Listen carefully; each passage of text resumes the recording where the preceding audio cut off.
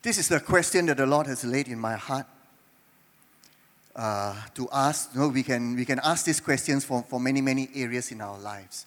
But there's one area, even as we are in the year of unstoppable love, even as we are focusing, especially during the last 3 months, on community.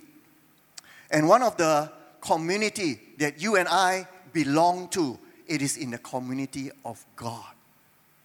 And do you know that even as we belong to the community of God, that we are all the bride of Christ? So men, it includes us, that we are also a bride. For once, we are a bride and not always the bridegroom. But you and I, together as the body of Christ, the true believers of Christ, we are all the body, the bride of Christ. And who is the bridegroom? Jesus Christ is the bridegroom. Do you know that the Bible, in the beginning of the first book of the Bible, Genesis, it starts with a wedding. It starts with a marriage of Adam and Eve, the first husband and wife. That God was the first one who conducted the first wedding ceremony. And at the end of our Bible, the last of the 66 books of the Bible, in the book of Revelations, it also ends with a wedding, a marriage. And this wedding and this marriage is between Christ and the church. Christ, the bridegroom, and you and I as the bride. So we are called to be radiant. We are called to be holy. We are called to be blameless. We are called to be spotless. But you and I know that we are not there yet. We are far from being spotless and blameless. In fact, as a church, we bungle. We make a lot of mistakes. Pastors, leaders, members, we still stumble. We still fumble. We make a lot of mistakes. But we thank the Lord that the bridegroom is a bridegroom who loves unconditionally, who loves self-sacrificially, who is self-giving, and who does not look at us as the object of his love and says, you deserve my love. Because if God were to look at us, for sure we say we don't deserve God's love, individually and as a church. And that is the gospel. That is basically the gospel. And that is what we preach in missions. That is what we preach and share the gospel to people in our 1 minute witness, in how we share to people that the gospel is so amazing.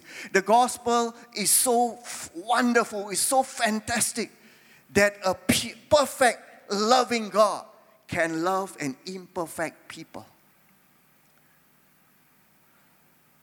But do you know that in the beginning of time, when God brought this man, the first man, our forefathers, the first perfect man, they were the only first perfect man on earth and woman, Adam and Eve, before sin came. Do you know the Word of God says, even as we will read in Ephesians chapter 5, that Paul had the foresight, Paul had the revelation that when God created Adam and Eve, right then, God knew, God was telling a story that there is going to be another marriage. There's going to be another wedding that is even more significant, that is eternal, where else weddings and marriages are only for earth.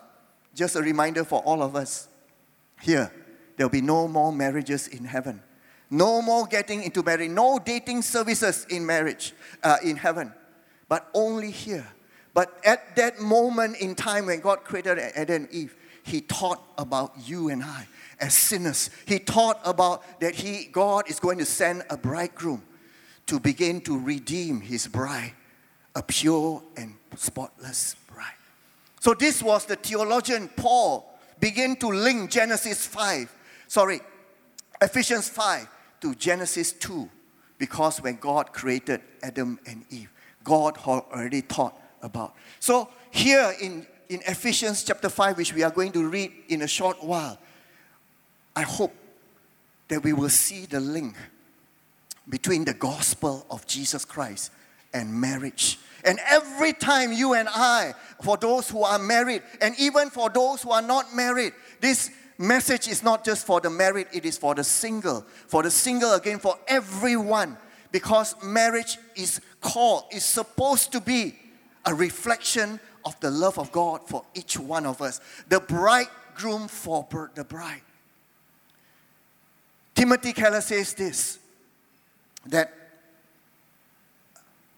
the marriage best explains, or we can understand the gospel more when we look at marriage. The same way for us, that we can understand marriage more when we see the gospel, and we can understand the gospel more when we look at each marriage. And the demands of marriage is great. It is glorious. Marriage is supposed to be glorious. It's supposed to be wonderful, but it is hard work. Just like the marriage of Jesus Christ with us as the bride. It is painful and yet glorious. Jesus had to die on the cross in order to win over his bride, in order to pay the price for the bride, which is you and I. And similarly in marriage, there is a price to pay. Can you see the connection that Paul, the theologian, brings from Ephesians chapter 5? And Paul speaks about this again in Colossians chapter 3. And Peter, the other apostle, speaks about it in 1 Peter chapter 3, about marriage, how marriage can reflect the love of God. And so the question that the Lord has laid in my heart is for us today, is to examine, is to ask this question: how did we get here? Let me tell you why I've asked that question. I want to read from you from what Paul says, which links Ephesians 5 to Genesis chapter 2. Therefore, be imitators of God as beloved children, and walk in love, just as Christ also loved you and gave himself up for us, an offering and a sacrifice to God as a fragrant aroma. Then we go to verse 22. Wives, be subject or submit, in your different version, to your own husbands as to the Lord. For the husband is the head of the wife, as Christ also is the head of the church. He himself being the Savior of the body. But as the church is subject to Christ, or submit to Christ, so also wives ought to be to their husbands in everything. Husbands, love your wives just as Christ also loved the church and gave himself up for her. So husbands also ought to love their own wives as their own bodies. He who loves his own wife loves himself. For no one ever hated his own flesh, but nourishes and cherishes it, just as Christ also does the church, because we are members of his body. For this reason, a man shall leave his father and mother, and shall be joined to his wife, and the two shall become one flesh. This mystery is great, but I'm speaking with reference to Christ and the church. Nevertheless, each individual, talking about each husband, among you also is to love his own wife. Remember, his own wife, not other wives. His own wife, even as himself. And the wife must see to it that she respects her husband. It's so rich. The Apostle Paul, as a single man, can you imagine the best advice, the best commandment on marriage came from two single men, Jesus Christ and Paul the apostle. Paul the theologian spoke much about singleness, spoke much about marriage, spoke much about family relationship.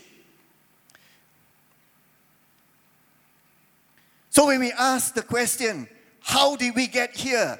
The thing that comes to mind is that, how did our marriage weather through those storms, tsunamis, floods? Or, for some of us, why did our marriage break down and fall apart? Or, for some of us here, how did we get here barely surviving in our marriage? All of us are either in one of these categories. Of course, we pray that even as we study the Word of God, we allow the Holy Spirit to begin to convict us and to examine our hearts before the Lord, even as we remember the love of the bridegroom, Jesus Christ, for us as the church. May we as husbands begin to see the love that God demands of husbands, that God, and the submission and the respect that God demands of wife for their husband is very important, because it matters to God how we conduct our relationship, how we conduct our marriage, how even as singles, because all the virtues, all the commands that Jesus gave to marriages matters to singles. Because when you are a single and you are looking forward towards a life partner, a life mate, you have to know what God expects of you as a person. What God wants marriage to reflect, it is to reflect the love of Christ for the church. And so we come in it with a divine mandate. It is not just marriage and just doing marriage like what they do in Las Vegas. Today I marry, tomorrow I say bye-bye.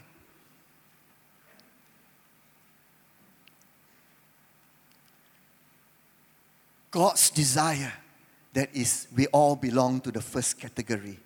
How did our marriage weather through those storms? And God's manual, the Word of God, is the manual for couples, is the manual for singles, is the manual for those unfortunately have to go through separation and divorce, and those who are widowed and those who are widower. God's manual applies. And do you know that the truth that God, through our Lord Jesus Christ, and even through Paul, even to Peter, that the values, the truth that we apply to marriage, do you know if you apply it in all your other relationships, it also will bless you. It also will bless God more importantly.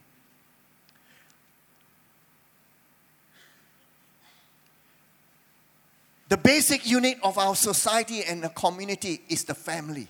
And the basic core unit of the family is the marriage. The health and well-being of marriage determines the welfare of families, community, and society. Children is not the number one priority in a family. It is the marriage. A family is as strong as its marriage, not the children. But sadly, in many, many families today, the children have overtaken. The children have usurped the role of the father, the mother, the husband, and the wife in the family. And that is why nowadays we are having so many problems with the young generation.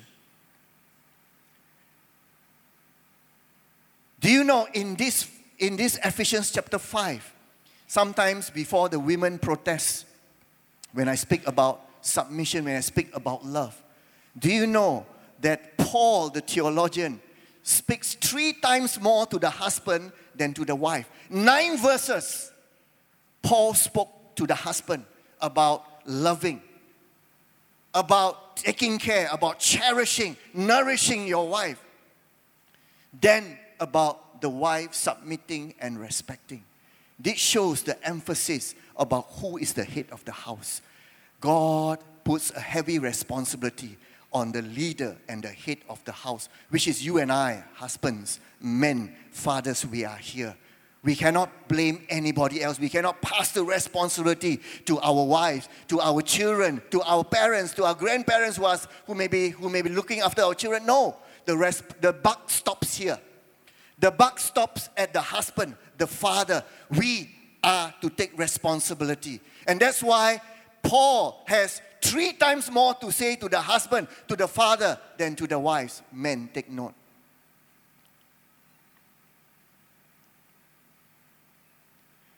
As I mentioned just now, God is the one who instituted marriage from the beginning of time. Marriage is God's idea. Marriage is not a mistake or an accident, but God designed marriage right at the beginning of creation. And like what I mentioned just now, marriage should be a reflection of Christ's love for the church. Every time we look at a good marriage, every time we look at a godly marriage, we see the love of Christ for His church. So powerful, the gospel. The gospel is so simple. Sometimes we have made it so complicated. But the gospel is this, that a perfect God, a loving God, can love an imperfect people, a sinful people. And that is what marriage is. Marriage is the other side, where two imperfect people will choose to come together in life, to love, to care, to cherish, to respect, to honor one another.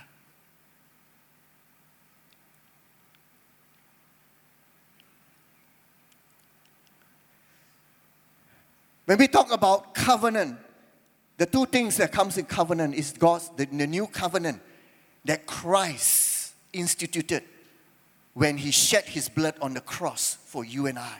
It is a covenant, a commitment, it is a promise. And Jesus is the promise giver, and Jesus is the same promise keeper.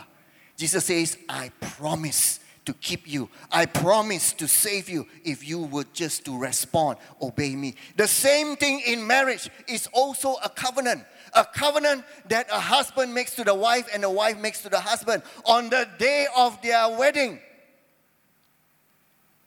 It is a covenant. What is a covenant? It is a pledge. It is a promise. It is an agreement. It is a contract. It is a commitment for life that says, I do. Do you take this woman to be your lawfully wedded wife? Do you take this man to be your lawfully wedded husband? Do you see the question there? There is no force, there is no compelling. It is a willing partner, willing to start a life together. And so there is a choice in marriage. There is a decision to make by both sides. It's no compelling, it's no force. And so what is some of the important elements in the covenant that God has with His church and in a marriage that God has between a husband and a wife and a husband? There is order in the family, order in the marriage. Husbands, fathers, you are called to be the head and leader of the family. You cannot abdicate from that. You cannot pass it to your wife because that is ordained by God. And then there is that agape love. For the Christian marriage, we have a high advantage. We have a great advantage in our marriage compared to the marriage that is out in the world. Because their love is only one. Their love is romantic. Their love is you make me happy, I make you happy. But in the agape love, it is other-centered. It is self-sacrificing. It is putting me last and putting my partner first. That is God's ideal for marriage. And you know that this principle applies to all our relationships. So even if you are single, we are called to love one another just as Christ has loved us. We are called to love our family members, even between the church community. That is the agape love. It is selfless, other-centered, self-sacrificing love, as opposed to self-centeredness. And then there is a respect in all relationship. Respect is very important. Respect is giving the honor, giving the value, giving the position, respecting the person, the person as a person made in the image of God, whether the person is a Christian or not Christian, that we are all equal in the eyes of God. Men are not superior to women just because we are head of the home, just because we are leaders. No, we are equal. In Genesis chapter 1, God made them male and female. Both are made in the image of God. Trust, honor, endurance, faithfulness, and holiness. All these are involved in a covenant relationship. And that is the same thing that Christ expects from us as believers in the Lord Jesus Christ. That is what God gives to us.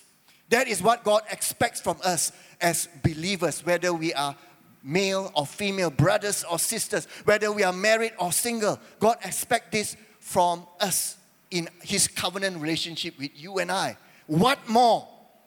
God expects this of husbands and wives. God expects this of brothers and sisters in the Lord. God expects this in all your other relationships in your family.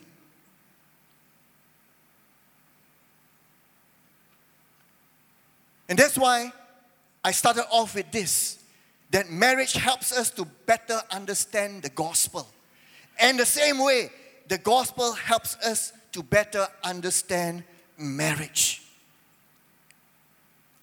I pray that today, if there's one thing that you will take home, take away from this message, is this truth that Paul was trying to put forward in Ephesians chapter 5, and also linking it to Genesis chapter 2.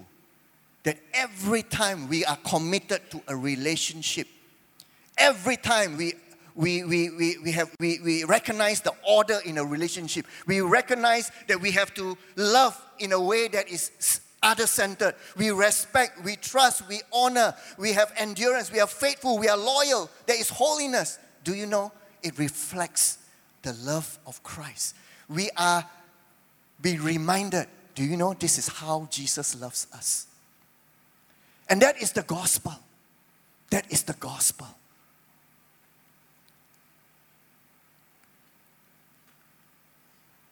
There are 3 R's that I want to share with you today with just a half an hour that I have left with you. The second part, I will come back again in my next message. So, to be continued. The first R is realistic. Do you know that there was a survey done of 1,500 people who were married, who were divorced? And do you know the interesting thing about this survey is that everything that they say that they could have done, they should have done, or they have done, is actually what the Bible has already commanded us to do. So what the world is discovering is that God has already have a manual for marriage already in the Word of God. So if people choose to ignore God's command, God's promise, God's order in the marriage, we will have problems in the marriage. And we have more problems in the marriage. What happens? We have problems in the family. There is chaos in the family. There's havoc in the family. But it starts with the marriage. And so the survey of 1,500 people of various cultures and backgrounds, those who have been successfully married and still married, those who were divorced and separated and remarried again, they say that if we could have done it all again, we should have done these few things. And it's so amazing that these few things are the same things that the Word of God has already told us. So if what the world is discovering is what we already have in the Word of God, if that is already the truth, is already with us as the community of God, as the bride of Christ, what about all the other truth that comes from the Bible? It validates all the other truth that is not about marriage, that God says that the Bible is the manual for life. Whether it's for doing business, whether it's for handling financial, whether it's for in terms of how do we relate to other people who we find difficulty to relate. So every truth that is in the Word of God, whether it's in your electronic Bible or your physical Bible, is the very, very manual that God has given us for life. So realistic is the number one, is one of the 3 R's that I will share with you this morning, is we have to have realistic expectation of marriage and all relationship. Why? The Disney theme of happily ever after myth is not true. It's setting people up for disappointment and failures. We see in the cartoons, we see in Cinderella and Prince Charming, that after that they don't tell what happened after that, how did Prince Charming treat the wife, how did Cinderella was treated after that. They could have been divorced, they could have been remarried again, they could be single again. They don't tell the story. They think that every hour of the marriage is going to be like that, but they don't tell about the hard work. They tell about how they lure each other, how they fight the villains, in the different movies, in different cultures, but they don't tell. But what about the fighting after you get married? In my second part of my next sermon, I will talk about how to fight fair in marriage. I know this is something that we have to learn how to fight also. It's not that we cannot avoid fighting in marriage, but we have to fight fair. So many go into marriage relationship with unrealistic expectation. Some of us with Hollywood expectation, some of us with Disney expectation, some of us with Korean expectation, some of us all with different expectation of what marriage is. But the reality check is, and this is what the Bible says, we are all conducting our marriage in a fallen, broken world. Two imperfect persons, we're talking about you and I, look at your spouse beside you. Two imperfect persons coming together. What do you get? A perfect marriage? No. And that is what some of the world is telling us. Wow, you're both equally handsome, equally beautiful, equally, lang lui, lang jai, you're so handsome, you're so good, you're so equally rich. It's going to be a perfect marriage. No. Because why? You are both imperfect. And the other thing that we always forget is between a marriage of a man and a woman. And that is the only marriage that the church approves. A marriage between a man and a woman. Not a man and a man and a woman and a woman. God created Adam and Eve, not Adam and Steve. So that is the thing that God has said.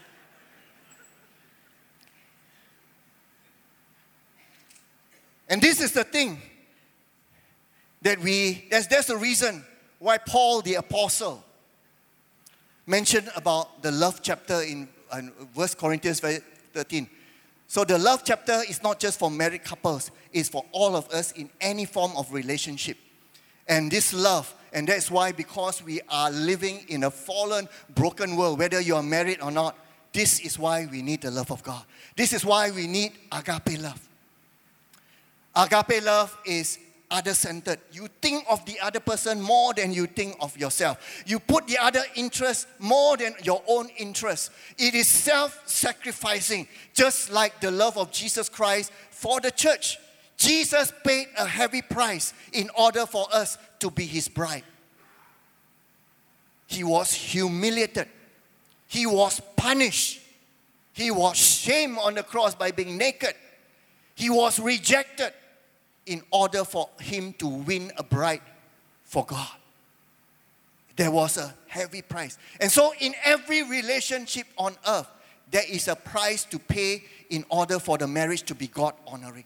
In order for the marriage to be blessed by God. In order for the marriage to please God, or any relationship to please God, even as a single. This applies to you.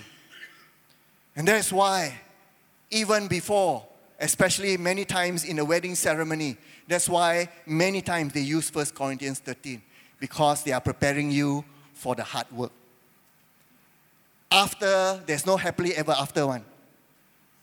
After the wedding, after the photo taking, after the dinner, or everybody is happy, everybody is so rejoicing, the photos, the gifts, the honeymoon, then we fall back to planet Earth and says that, oh, I'm married to another person who is not like me.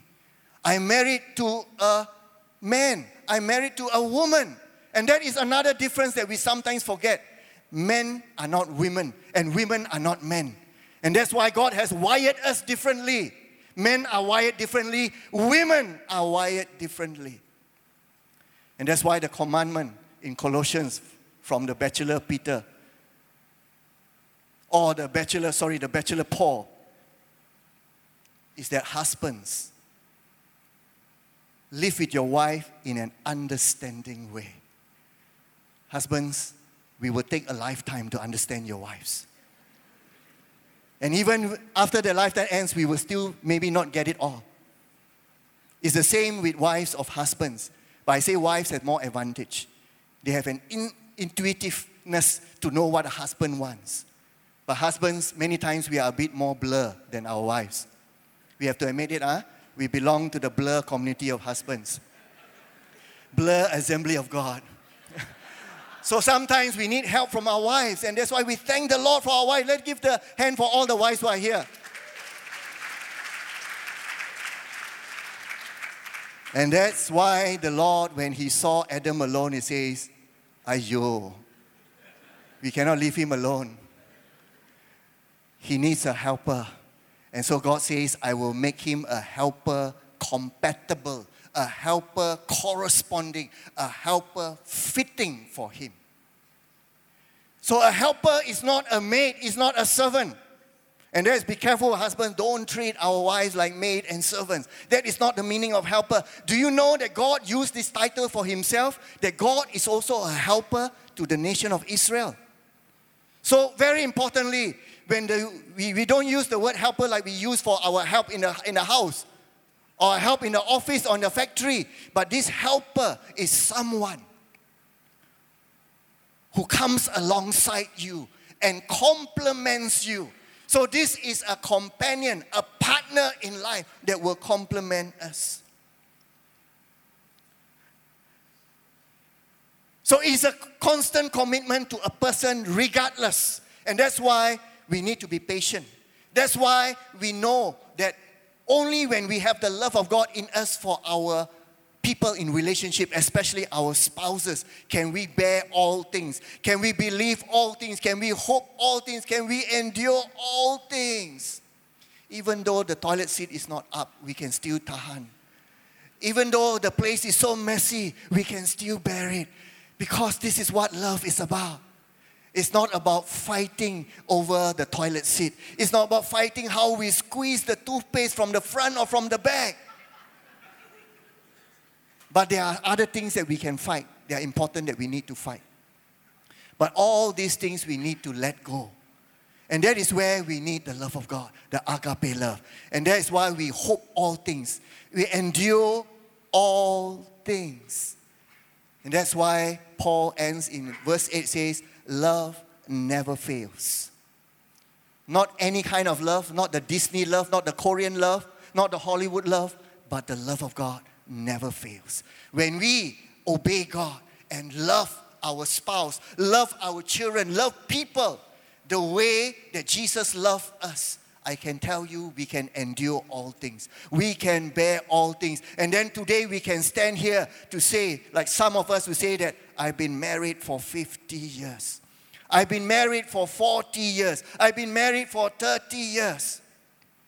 I've been married for 20 years. I've been married for 60 years. It is because of this love, this commitment that we have for one another. I must quickly run.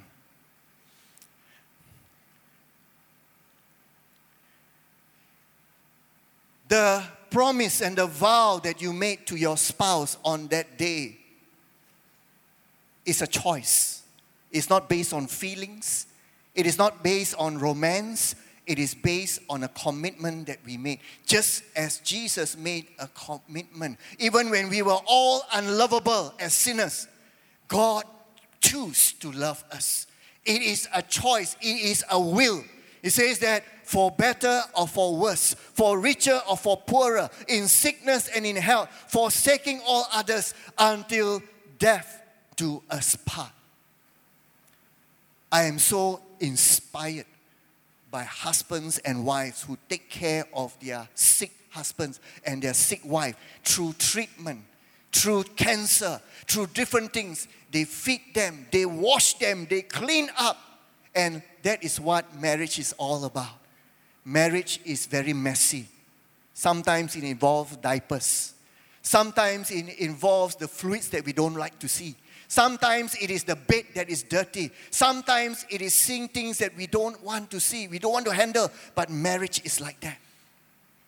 And do you know what happens when we are able to endure? We bear all these things. What happens is the marriage goes to another level. It is not about looks. It is not about attractiveness. It's not about appearance. It's not about status anymore. Marriage helps us to build character, build ourselves. And that is one of the reasons why we get married. So if you are not ready to change, if you are not ready to become a better person, don't get married. Because marriage will change us. Marriage has changed me. Marriage has changed my wife. Marriage has changed you who are married. whether you are 20, 30, 40, 50, or 60 years. That's why the issue of compatibility sometimes does not apply. Because the person that you married 30 years ago is a different person today. But we praise God, we will still love that different person. Because that person, if we love the person according to how Jesus loved the church, if we love the person and submit to the person according to how the church submits to Christ, you will see that you will love this person even more. I didn't marry you, but I'm glad that God gave a new you. And that is what we are hoping for. We are not marrying a finished product. Remember, this is the reality that you and I must always think. Sometimes we are looking for that finished product. I must marry a person who has all this. But brothers and sisters, you will never find that person. Because there are no finished products here.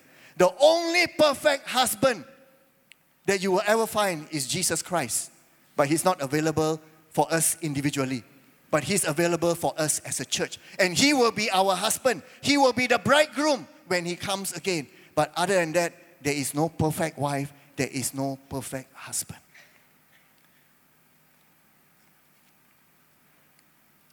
The second R, the first R that I mentioned is reality. That we are all sinners saved by the grace of God. So we are conducting our marriage in an imperfect world, a fallen, broken world. So we must expect that there will be problems. That is why God has so many commandments about marriage. In fact, the Bible has a lot of things spoken about marriage and relationship between a parents and their children, between a master and a slave, between a husband and a wife. Because we are conducting our lives in a fallen, broken world. And so we struggle with ourselves. You know, one of the things that you and I struggle in, and something that is in all of us, one of the main enemy of any marriage and any relationship, we all have a problem of sinful self-centeredness. This is something, a reality all of us have to accept. The world still won't accept. They will say it's just a character flaw. They say it's just a bad habit. But the Bible and God will tell us the reality that we are all guilty of sinful self-centeredness. Whether you are a pastor, whether you are an anointed person, whether you are a leader, whether you are a member, no matter how long we have been in marriage, we all have to daily struggle with that. And that's why we daily need to deny ourselves. We daily need to carry our cross and follow Jesus. Because that is the only way. And we need the Holy Spirit. We need the love of God to be inside of us every day. So that we can defeat this enemy. Sinful self-centeredness. All of us, because of our sinful nature, we are self-centered by nature. We cannot escape that. And so to love another person, to love your wife, to love your husband, takes a lot of hard work. Because we have to overcome our self-centeredness. And that's why God has given us a weapon. Something that we don't have to do ourselves, something that comes from God. It is the agape love. It is an other-centered love. It is a self-sacrificing love to counter self-centeredness. The second R, quickly, is respect. Many times, people say that communication is the number one problem in any relationship, especially marriage.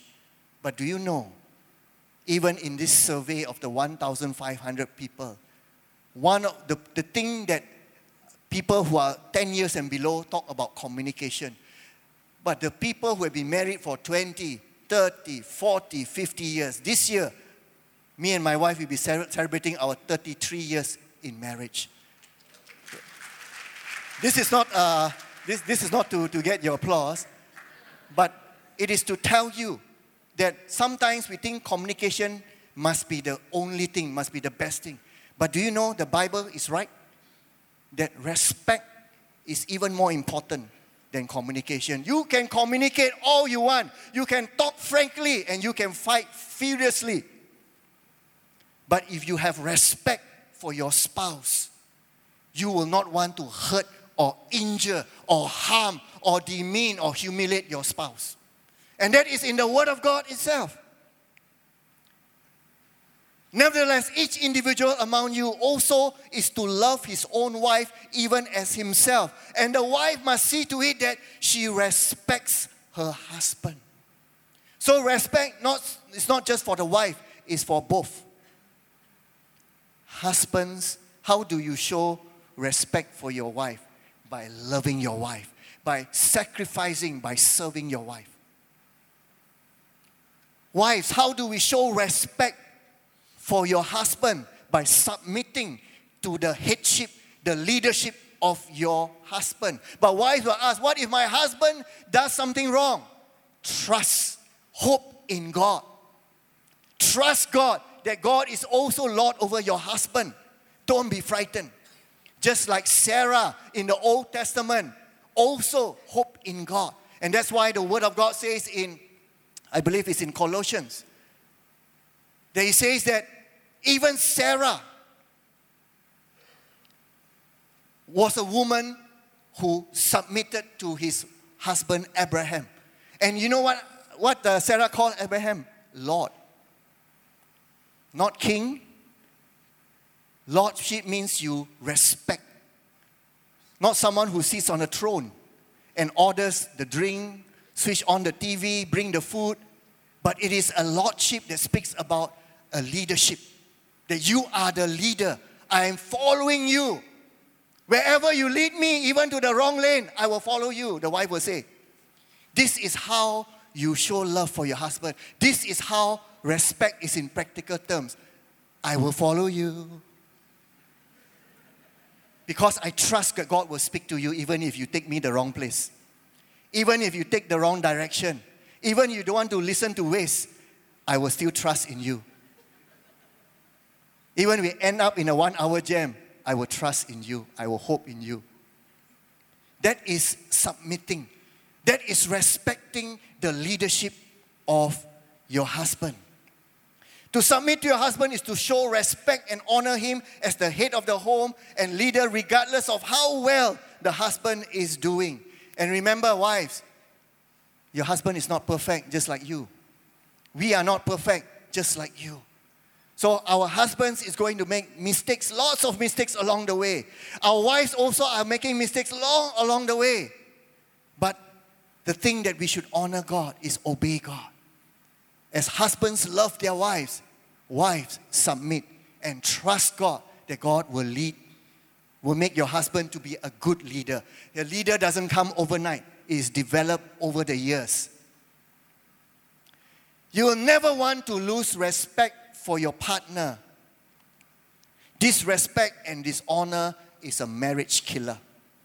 In all our counseling, in all our ministering, one of the things that will determine the sustenance of any marriage or any relationship is the way a spouse talks about the other spouse. If there is contempt, if there is disrespect, I can tell you the marriage is in deep trouble. The marriage will not last long. And I've seen it happening that people break up. Even Christians, couples break up when they disobey God, when they don't respect their husbands, when they don't respect their wives.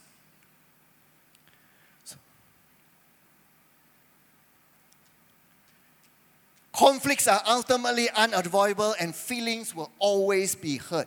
But this should not take away the respect that we have. And the only thing that can save you and your spouse is an unerring respect for one another. The fact that you hold each other in high esteem. Believe in one another. Husbands, wives, I cannot overemphasize this second R. That if you begin to look at your relationship and your marriage today, is the respect still there? If it's not there, we better recover it, because if not, our marriage is heading for the rocks. Our marriage is in deep trouble. This is one of the indicators, one of the signs that our marriage is on the rocks. Our marriage is becoming like a Titanic. Respect. Without the bedrock of respect underneath, you will doubt each other's intention. I want to thank the Lord for my wife. Even though I messed up in so many areas before I became a Christian, and even after becoming a Christian, I still messed up. I was not a person who was a good role model as a husband, as a father. But do you know, through it all, there's one thing that I see in her. She never taken away her respect for me. And that is one of the things that kept our marriage alive until today. We will not be celebrating our 33 years in December if not for the respect that she has for me. There is every reason for her to walk away and say, enough of you. Enough of this thing that you are doing to our marriage. Enough of not loving me, not honoring me, not cherishing me, not valuing me. She could have said all this, and these are true of what I was before I truly learned what it means to be a husband and a father. But this is something that I've learned from my experience. And the 1,500 people who have surveyed also said the same thing. Not communication is the most important thing. Respect. R-E-S-P-E-C-T. Respect your spouse. Respect your husband. And in all your relationship, if you are single, you must also learn to apply respect before you get married. Don't try to do respect after you get married. It can be too late. Because you must do it as a lifestyle. In every relationship, employers to employees, employees to employers, brothers to sisters, parents to children, children to parents. Obey. Children, obey your parents in the law.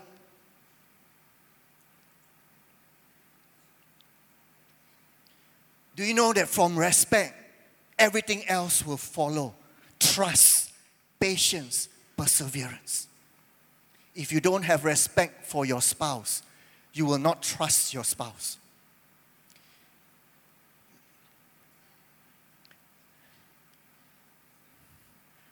Very quickly, let me just run through what respect looks like for us.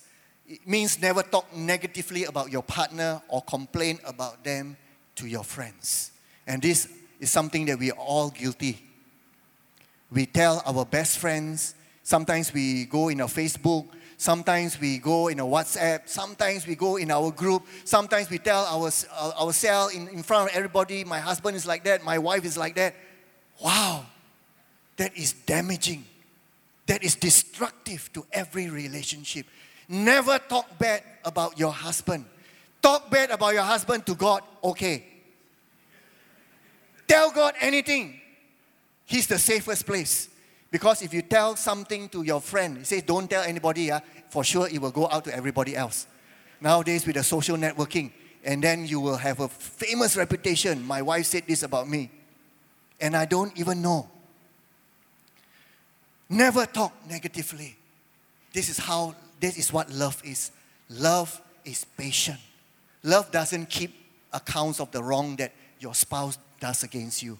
Respect that they have a different hobbies, interests, and respective. Respect the space. Even though the two shall become one, it doesn't mean that you lose your identity. You lose your person. You lose your personality. You are together one person. No, you are still two persons. So respect the space. Sometimes husbands, wives need their own space. Wives love to be in the shopping mall.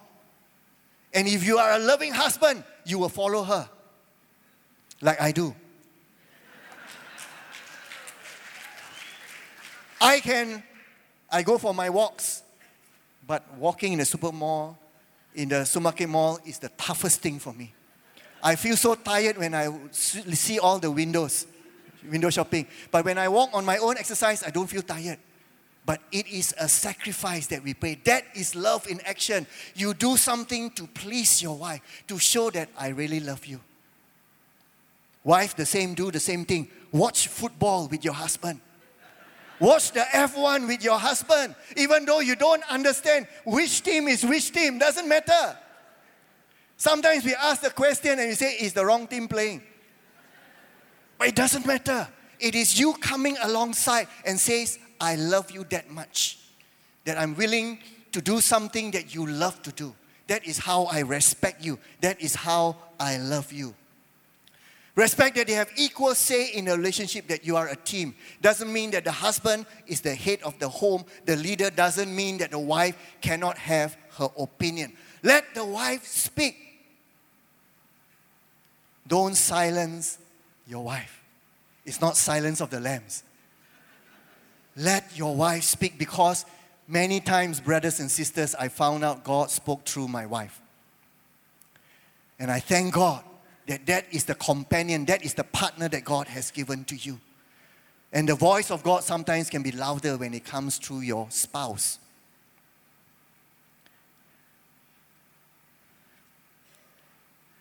And the third and last one, which I'm quickly, just give me 2 minutes, is the third R. The first R is, what is the first R? Can you remember? Sorry? Yes, to be realistic. The second R is respect. And the third R is relationship. Do you know that when we are made in the image of God, when God created Adam and Eve, God created them to be like God. We are not God, but to be like God. And one of the essential characteristics of being like God is to be in a relationship. That means each one of us was created to love and to be loved. And that is where we find the most meaningful moments in our life, is to be in a relationship. Whether we are singles, our relationship is with our family. Our relationship is now with our spiritual family. And singles, don't think that because you are not married, that it doesn't mean that you are incomplete. Because the Word of God says, in Christ, we are all complete. Can you say amen to that? Only in the Christian faith is singleness also a virtue. It's also a gift that God gives. Like Paul, the apostle, was a confirmed bachelor, because he says, God has called me to be single-minded so that I won't be distracted by marriage. And some of us here may have a gift of singlehood, singleness, and joy. And don't think that you are lacking anything that those who are married have, because God has something else for you. But your fulfillment is in Christ. So for husbands and wives, even though this is something very important in relationship, even as I end here,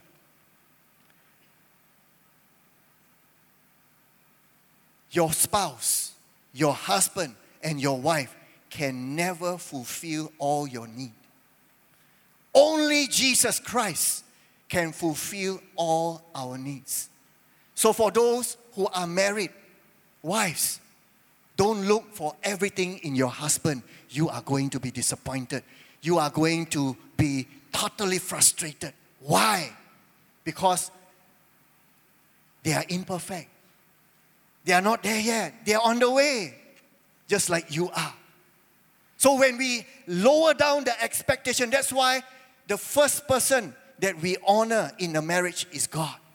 Because only God can meet a husband's true and deepest need. Only God and Jesus can meet a wife's most deepest need. Only Jesus Christ can meet a person's need, whether you are single, whether you are separated, whether you are divorced. And that's why we put the Lord Jesus Christ first. For the singles, let me share with you from my experience, just 3 things to give to you. Because you say that, why are you talking about marriage only? What about us? It is something that I've learned, it's something that is from the Word of God. 3 things if you are looking for a spouse. The first thing is their character.